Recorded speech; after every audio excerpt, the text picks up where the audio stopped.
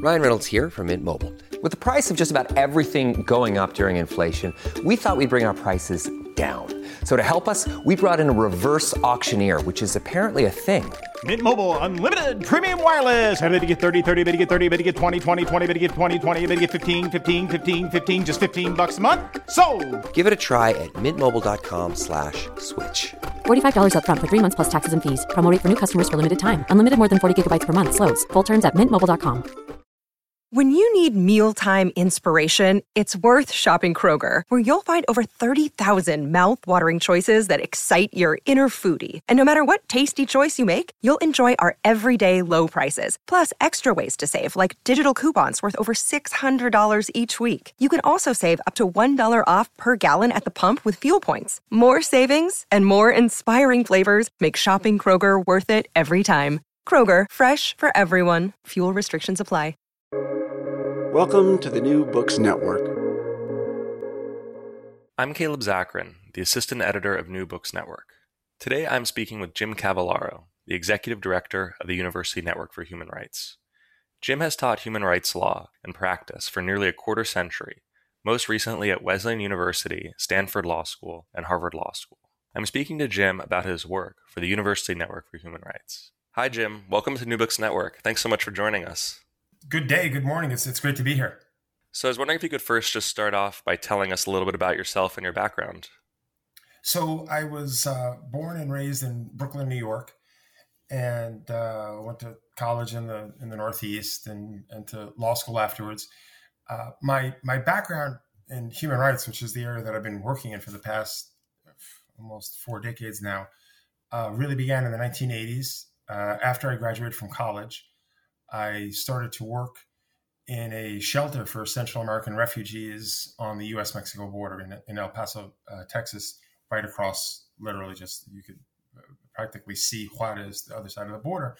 And it was a period in the 80s when the United States was receiving a lot of refugees from the conflicts, the civil conflicts in Central America, in the Northern Triangle, in Honduras, in El Salvador, Nicaragua. And I spent a fair amount of time, most of what was an academic year, living and working with Central American refugees. And through that, in addition to helping them with their asylum cases and relocating in the United States, finding their families, etc., I became much more interested in the role of the United States in those conflicts, often in propping up ruthless authoritarian regimes, often in undermining human rights and liberties for different populations in the Americas to promote what was then an anti-communist agenda. And that led me into human rights, and that led me into understanding the causes of civil conflict, the causes of these kinds of disruptions and human mobility, what was behind that. And I started to work in that area. I after being at what was called Annunciation House, still exists on the U.S.-Mexico border and still doing great work with the current wave of refugees from gang and police and other forms of violence in the Northern Triangle.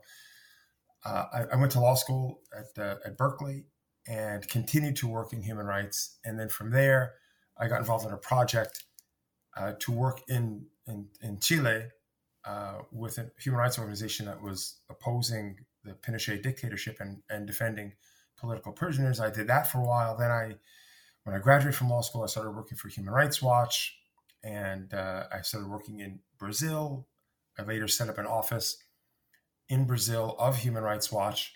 And after a while there, with a group of Brazilian colleagues, we set up a human rights organization called Justiça Global. Still exists as a human rights organization that works with communities, grassroots communities in Brazil, and tries to project their voice and their demands at an international level. And after that, I started working with Human Rights Watch, and then the Center for Global Justice, Justiça Global. And then I came to Harvard about 20 years ago, and I was hired at Harvard in part to set up a practical program for Harvard students to engage in human rights. I did that for about a decade, and over that time expanded what was called, still is called, the Human Rights Clinic at Harvard Law School. And in that, what we did was, I taught law and human rights standards, but mostly I taught and supervised law students engaged in the practice of human rights. And from there, I was recruited to join the faculty at Stanford and set up a human rights clinic there. I did that, again, for almost another decade. And in the last, and this is what I'm doing now, this is what I'm really happy to be able to talk to you about. And in the last 5 years that I was at Stanford, in addition to teaching law students, I was also teaching undergraduates and trying to engage undergraduates and also students from other non-law disciplines in the supervised practice of human rights with communities. So community-based human rights advocacy, training students outside of law to do that. And what I really liked about that is that what I found about the law, and I'm someone who's trained in law, I mean, I have a PhD also, but I'm trained in law, is that law can sharpen your thinking, but it can also really narrow your thinking, so that lawyers tend to look for solutions within law, understanding law, but only within law. And in the field of human rights, the solutions generally are much more diverse. They involve different understandings. They involve different ways of mobilizing people, changing public opinion, working with authorities, adopting different policies, and not only looking for the court where a suit might be brought to change things. And so by working with undergraduates, which I did for the last 5 years, I realized that was what I really wanted to do. And that's what led me to leave Stanford and to set up an organization called the University Network for Human Rights, which is now based on the campus of Wesleyan University back east, which is fine because I'm originally from back east. And what it does is it works with students, mostly undergraduates, with students in other disciplines. And we work with students in other parts of the world as well, in universities in Latin America and in Europe, to try to create spaces in universities where students who are not lawyers, who have other focus areas in their studies, where they can work with communities to promote human rights advocacy from an interdisciplinary perspective, not only using the tools that law gives you. So that's what I'm doing now. It's a long intro. I appreciate your patience. That's sort of how I got from there to here. I mean, yeah, that's a fascinating background. And, clearly you spent a lot of time engaging in the field of human rights.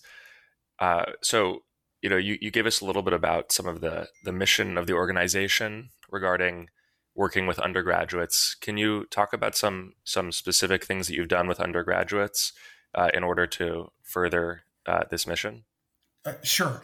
So again, part of this is the key idea, and one other thing that I'd love to flag to frame this is, in addition to working with students from different disciplines and bringing different perspectives and approaches to bear, which I think is good for human rights and good for the movement, there's another recognition that several decades in human rights brought to me, and that is, over the past 4 decades, and I started human rights in the 1980s, there has been a quote unquote professionalization of the human rights movement, so that you can get a master's degree in the study of human rights. You can get I have a PhD in human rights. You can do that now.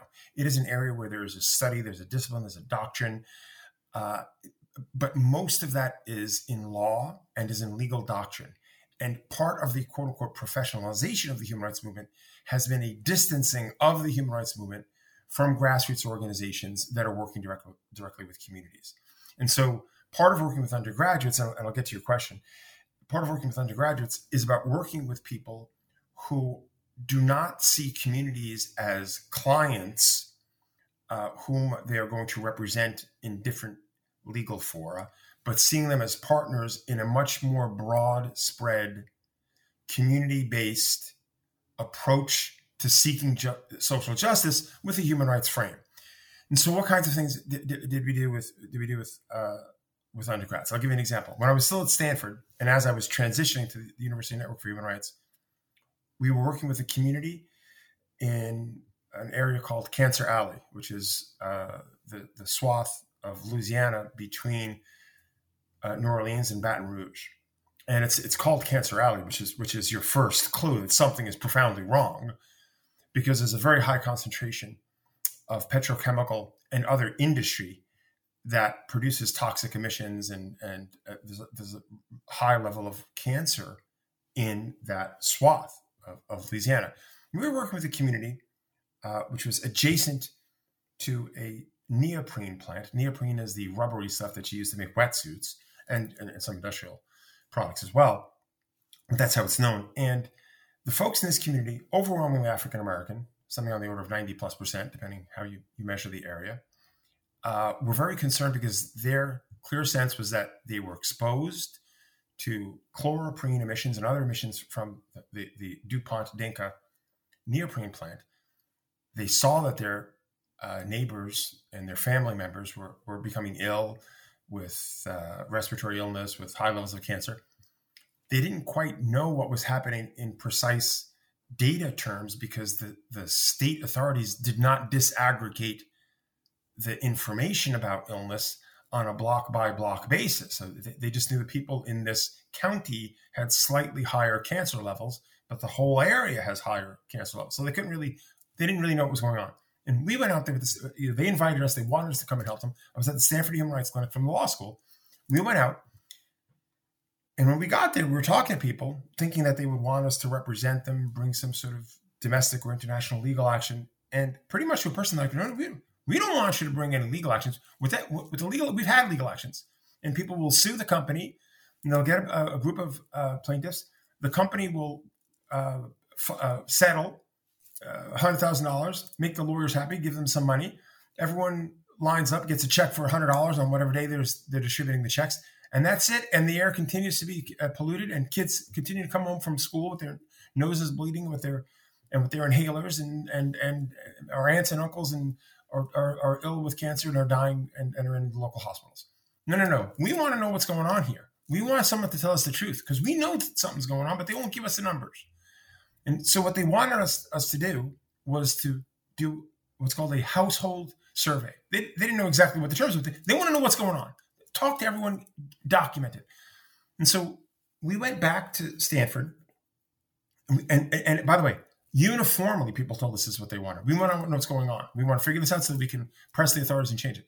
Went back to Stanford, and we worked with folks in public health, in medicine, in study design, in household survey design, in randomization. And, Stanford has all those folks like any major university.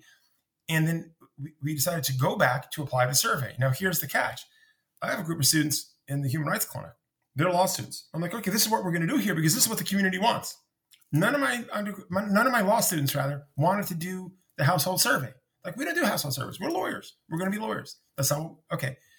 But that's what the community wanted. So we got a group of undergraduates, and the undergraduates were happy to do this. Instead of their spring break, they went to Louisiana. They're working 12-hour days, applying this household survey that we had designed with experts at Stanford. And we did it in an area within about 1 to 3 kilometers from, or half a kilometer, adjacent to, out to 2-3 kilometers away from the plant. And what we found was a direct correlation between proximity to the plant and levels of cancer and other illness. At a level of statistical significance that is not 0.05 is good. It was 0.002, which is pretty close to causation, even though correlation is not causation, but very, very, very closely correlated. And with that information, we could design campaigns to press the EPA. Eventually, the EPA administrator recently went to the area. The EPA has called for emissions to be reduced. We developed a campaign where we brought some of the community members with us to Japan to talk to folks at the headquarters of the Japanese company to sort of put them on the spot and say, why are you poisoning this overwhelmingly African-American community with your emissions in Reserve, Louisiana? And so just to say that's one thing that undergraduates have done. But just to give you another example, because we have undergraduates do the range of things we do. A lot of it is domestic. We're working on a big project. This is the second round of it in Connecticut, which is where we are, to try and reduce mass incarceration. We had a team of students at Wesleyan looking at the rates of incarceration during COVID to assess and understand the downward trend. and to see if that's something that Connecticut could benefit from and move away from mass incarceration, taking advantage of a decrease in incarceration that occurred when COVID first struck in 2020. I have students, a couple of students in at the end of the year in January in Bolivia working on a documentary about abuses to incidents of summary executions during the interim regime of Áñez, President Áñez, who took power in let's just say in a process that did not respect the Constitution of Bolivia, generally referred to as a coup d'état, but certainly we can say an illegal and irregular transition. And we're looking at two particular massacres, and we had students who were with a supervisor who's worked in Bolivia for 15 years, interviewing and documenting to create a documentary narrative of those incidents of rights abuse. We've had a couple of students just got back at the end of March from travel to Armenia with one of our supervisors is born and raised in Armenia, speaks Armenian and Russian and understands the area, and is working on documenting abuses in Nagorno-Karabakh and that conflict with Azerbaijan to try and create documents to send to different UN authorities to ensure investigation and accountability for the abuses that have occurred and to make sure that the peacekeeping operation actually keeps the peace. So those are just some of the things that students are doing. And again, what we found is with the right training that undergraduates can do the same kind of work that law students can do. If, again, they're a bit younger, they need a closer supervision, but they can do the work. Yeah, certainly, undergraduate is one of the key times when people, I think, are learning or trying to figure out what they want to do with themselves. And these types of experiences, even if, they end up going on to do something else, are obviously can be transformative personal experiences, and definitely key. So, I was wondering, in your role as the lead of the University Network for Human Rights, what is your favorite aspect of the job? And what is, for you, the greatest challenge? So great question. By the way, I think it'd be really interesting for you to talk to some of the students who've participated in these trips. A couple of them, have passed on to us, to their supervisors, that the experience was transformative for them. That they saw that all of the education and capacities and privileges that they have as students at a prestigious university could actually make a difference in people's lives in a way that was palpable and tangible. And now that's what they want to do, as opposed to, selling commodities in Manhattan. They want to deploy their skills to advance the interests of communities whose voices are being stifled, and which is great. And so, since I did a lot of work for Human Rights Watch and for Justice Global, where I was, a full-time human rights activist, and occasionally we'd have student interns. But honestly, I was just working, too many hours a day to give those students the attention that they deserve. They'd come in our office for a couple months in the summer, and we put them to work, which I think is what happens with most internships, to be honest. So I had a lot of experiences where I felt like we were actually making a difference. A lot of experiences where you feel like you're banging your head against the wall, but some we think, oh my Lord, we've helped this community to advance this change, which is really remarkably gratifying to see people who are suffering, who have suffered rights abuse, or who've lost family members to begin to see that justice is a possibility and to move in that direction. So that's certainly was gratifying. And that was really probably the first couple of decades of my work in human rights. And then the last, really 2 decades or so since I've been fundamentally based in universities and training students, that the most gratifying part is to see students who start, at 20 years old or whatever they are, who have a very thin understanding of human rights, who have a visceral belief in social justice, but really not much more in terms of sophisticated capacity to engage, to see them develop their skills and to understand the corpus of human rights, to understand the practice, to learn skills like interviewing and active listening and documenting abuses, and then to go out and become activists. And they're my colleagues now. They're people I'll call up to say, hey, what's happening here? What's happening? Can you explain the situation to me? And to see and to invite those folks back and have them speak to students, and for students to see, I can be this person here. I can do this. I can have this level of impact. So that's what I'm, by far most proud of in this phase of my career, working with university students, is having some. And obviously, it's the students that they're talented, they're great. I'm guiding them initially, and then they're off on their own, and they're doing great work, right? So I'm not going to take credit for what they're doing, just so we're clear. But I feel like I've had something to do with their development. That's just remarkably gratifying, especially if you think, what can I do in the world? I can do as much as I can do. What can a number of people who I've worked with go out and do in the world? And that sort of gives me hope. To be honest, I have more hope in your generation than I do in mine. We've set the planet on fire, brought us to the brink of nuclear disaster, expanded inequality to record levels, etc. I'm hoping your generation can rewrite the ship. And the second part of your question is, what are the challenges? It can be tough.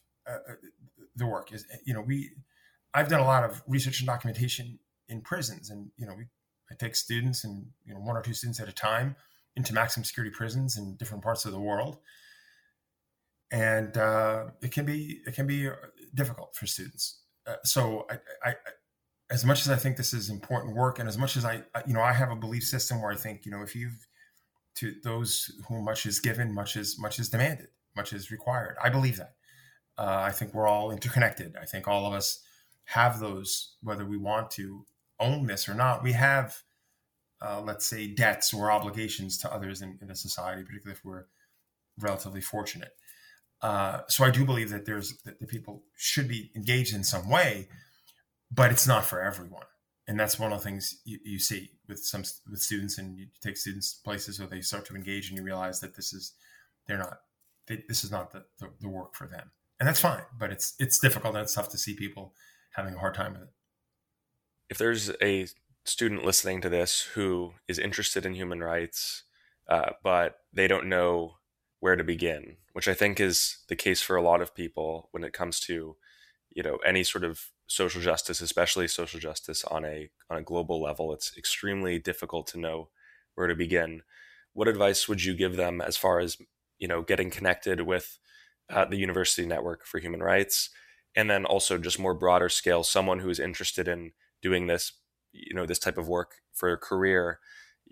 What advice would you give to an early stage academic or a student who wants to go and make an impact? Should they go to law school? Should they continue their studies? Should they get on the ground experience? Yeah, great question. First, I would say, if you're interested in this, feel free to ping me, or to, I'm on the University Network webpage, humanrightsnetwork.org. You can find me. We have our contact information. We encourage people to reach out to us. I'm Cavallaro at humanrightsnetwork.org. I'll try my best to respond to your email. I generally get to most emails within a day or so. So please reach out, and we can see if we might be able to help you. So that's the first and easiest response. But what I would say is, for people who are interested in working in human rights, I would say there's a collective misapprehension about the relative importance of let's call them the two key elements of community-based social justice work for human rights. Part of it is about working with communities and advancing their interests in the field of social justice. And part of it is about understanding what human rights are, what the standards are, what the norms and the oversight bodies are, etc. I think we emphasize far too much the second part, which is the more legalistic part. So people tell you, oh, you need to go to law school and you need to study the doctrine and you need to be a lawyer. And while all of that is helpful, the more important and essential component is working with communities, listening to what they have to say, trying to recognize your role as a subordinate role, and trying to amplify the voices of people who are directly affected. And that requires a lot of skills that you generally don't learn at law school. And they're about, things like active listening and working with communities and working with organizations and figuring out how you can be useful to them without stifling their voices, without seizing agency. Like those practices are basically community organization practices. Those are things that we need more people in the field of human rights to be good at. The second part, as things stand in the United States now, probably the best place to get the technical education in human rights standards is law school. But that's exactly what we're trying to change. At Wesleyan now, and I have to give a shout out to the folks at Wesleyan, from the president down, who've actually embraced what we're trying to do and have created a space for it. But at Wesleyan, we've created a minor which is pretty robust, which trains students in human rights standards, in human rights advocacy. It develops the skills they need to be human rights advocates. It works with them. We have a week-long simulation exercise where they interview 50 people, witnesses and actors that we hire to play different roles. So we've developed at Wesleyan a program that is actually more robust than the program that I ran at Harvard Law School and the program I ran at Stanford Law School. So, and we're doing this with other universities as well, although Wesleyan is the lead. What we're trying to do is create those spaces so that students don't have to go to law school, indebt themselves close to $300,000, study a whole series of legal topics that they might not really care about, so that they can work in human rights. Right? That's what we're trying to do is to create a structure at Wesleyan, which I think we're doing or we've done at the start. The more intense, we have a pilot program, but the more intense program, the minor, is starting now. And in the fall, we'll have our first full cohort of minor students. And in the following year, we'll have students from the Northeast come to Wesleyan to do this program.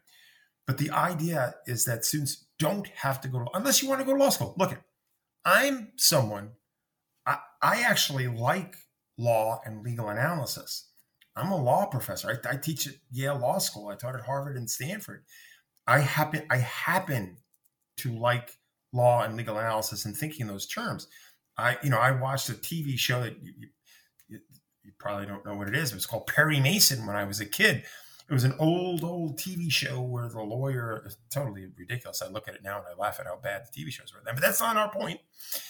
Our point is that, Law and Order or whatever TV show that like you see justice, and as a little kid without really understanding a lot, that's what you want to do.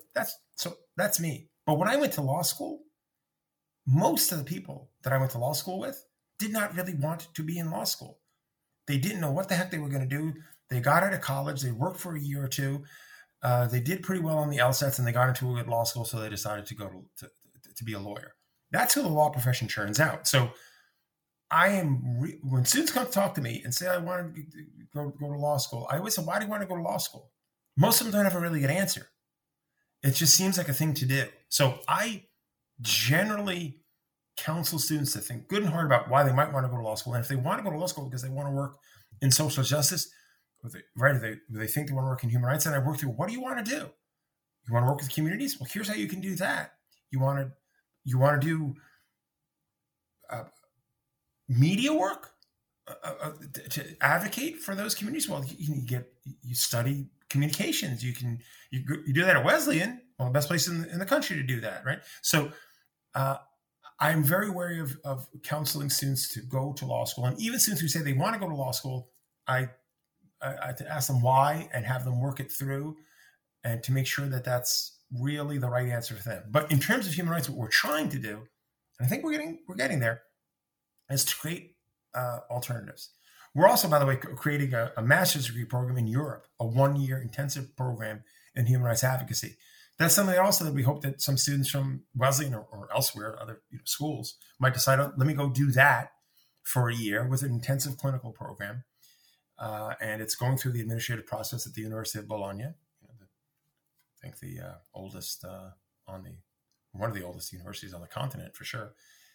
And but just to say that we would like to, in 2, 3, 5 years, have established a series of programs that make it clear that if you want to do community-based social justice work in the frame of human rights, you can do this program. You don't need to go to law school. We're getting there. Yeah, so clearly the future is looking bright. You have a lot of things you're working on in a lot of different places. I was wondering, is there anything else that you haven't mentioned that your organization is working on? And then also, just for you, like, are you working on anything? Are you writing any books, any articles, anything like that? So 2 things. One, we have I want to say convenio, but it's an agreement with 30 universities in Latin America, where we're working with them to establish interdisciplinary clinics in human rights and then exchange programs. And one of the universities we're working with is in Mexico City. I just got back. I was there last week working with them to develop these programs. A big part of what we're trying to do is to create or strengthen the network between universities and centers that are working on rights defense in the States and similar institutions, university-based human rights clinics and centers in the global South. And we're working in Latin America in part because I've done a lot of work in Latin America. And so that's a big part of what we're doing. And then we're working on ways of having exchanges. So we'll have some students who will spend time over the summer with some of our university partners in the global South. And then we're trying to establish programs over the summer and other moments for those students to come to Wesleyan to study with some folks in the Northeast, invite professors that we work with, from Yale, from Wesleyan, from other campuses in the area. So that's one part of what we're trying to do. And then we're also working with others in Europe. And I have a colleague in Angola who's keen on having us engage with them in developing an interdisciplinary clinic and partnership. So part of the idea of the network is to bring together these focal points at universities in ways that leverage and amplify the voices of communities that are directly affected, and leverage student interest, amplify the voices of communities that are directly affected. And then something I'm working on, as soon as things slow down, which I think will happen once the semester is over and I'm done reading papers and teaching and all those things that profs do in April and May. But over the summer, I'm hoping to advance with a book about where the human rights movement needs to go. And they're just sketching out the main ideas. I think that on the whole, we have been too reactive and too focused on process, and also too focused on distilling human rights standards from analysis of law, as opposed to developing human rights standards based on the needs and interests of communities. And just to give you one example, for many years in the United States, but in many other parts of the world, I spent a lot of time documenting this in Brazil. But for many years in the United States, folks in communities of color were quite aware of frequent incidents of police brutality, shootings of unarmed young African-American men in the United States. But before the era of cell phones, these were not recorded and posted like the latest, just gruesome summary execution at point blank range. I'm not sure if you've managed to stomach your way through that ugly video from Grand Rapids, Michigan, just yesterday, or at least it was released. But we didn't have the video evidence. Okay.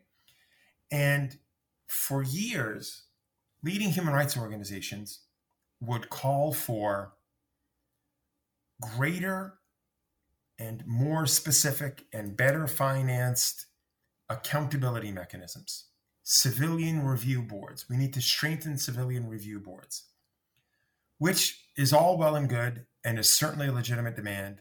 Civilian review boards should be strengthened if we have a police force with weapons, with the unfortunate disposition to use lethal force, and with the virtual guarantee of impunity if they use lethal force in a way that is illegal and that actually under law constitutes murder or manslaughter or some other criminal use of deadly force. Okay, the George Floyd incident, after years of Black Lives Matter mobilization, after Ferguson, but the George Floyd incident, May 25th, really changes the national mood. Mass protests, tens of thousands of people across the country for weeks on end. And what's the demand of Black Lives Matter as a movement? It's defund the police. It's reduce the imprint, the footprint of highly militarized police forces in urban areas primarily, but across the United States. We don't need policing. Someone has a psychiatric incident, send a negotiation team, like there actually is happening now and is quite successful. I think in Minnesota, but it could be wrong. It's not Minnesota, but anyhow, but who should be sent? Not 6 or 8 heavily armed former SWAT or SWAT members, former military. But that's what we do for pretty much any kind of incident. And so the whole idea just of defund the police is a radically different approach. It's an approach that within a matter of months, if not weeks, the major human rights organizations get on board. They get on board with defund the police and they support defund the police. But for 20 plus years, or maybe more than 20 plus years, beginning in the 90s, Human Rights Watch, for instance, and other leading organizations, they're documenting police violence. They're actually getting the information on what's happening in the United States.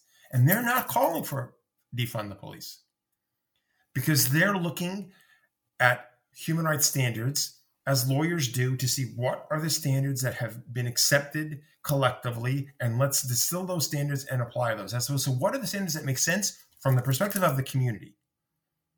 And if you start from the community and work towards the norms, you get to defund the police. If you start from the norms and think like a lawyer, you get to have 3 members of the Civilian Review Board and not 2. Okay? And that is an example of a broader conceptual problem that we have in the field of human rights, where because we tend to be lawyers and we think like lawyers, we're trying to distill norms from international consensus about law, as opposed to distilling norms from what do communities and people want. So another example is in the field of human rights. Sam Moyn writes about this at Yale in Not Enough. We look at economic rights and we think of economic rights in terms of a floor. Everyone should have some minimum amount. And we haven't gotten there, but that's what we demand. We don't demand, it's not acceptable for Elon Musk to control $200 billion or for Jeff Bezos to control a similar amount of money and to play games flying themselves into space or purchasing major online communications portals like Twitter, right? We don't have that frame of a ceiling. And we could develop that in the field of human rights. But to do that, we would have to start from what communities want and need to live in a more just, egalitarian society in which there aren't a handful of people that actually control our politics. We would have to start from there and not start from, if we look around the planet and see what states have done, well, actually states don't limit massive wealth accrual. They think that's okay. So we can't say that that's a problem. But anyhow, that's the book that I hope to be able to advance significantly on over the summer when things slow down. And thanks for asking. Yeah, Jim, it sounds like you're working on so much. I hope you get time to sleep. Well, thank you so much for joining us on New Books Network. If you want to, just plug one more time in case anyone wants to get in touch with you, what is your best way to contact you? So the easiest way to track us down, my name is Jim Cavallaro, Cavallaro. My email is cavallaro@humanrightsnetwork.org. But if you Google University Network for Human Rights or just humanrightsnetwork.org, you'll see our webpage, and our webpage will go through what we do, how we work with universities. There's contact us. There's information about each of us that work in the organization with our emails. And again, I will try to respond, even to hate mail. So don't hate. Please don't hate. Hate's not good. But I will respond if you have a Please don't send a hate mail to Jim. Or anyone else for that matter. Or anyone. And don't hate people. Try to work with people where they are and understand where they're coming from. And again, try to make our planet a little more tolerable. Well, thank you so much. No, thank you. I appreciate the time to be here.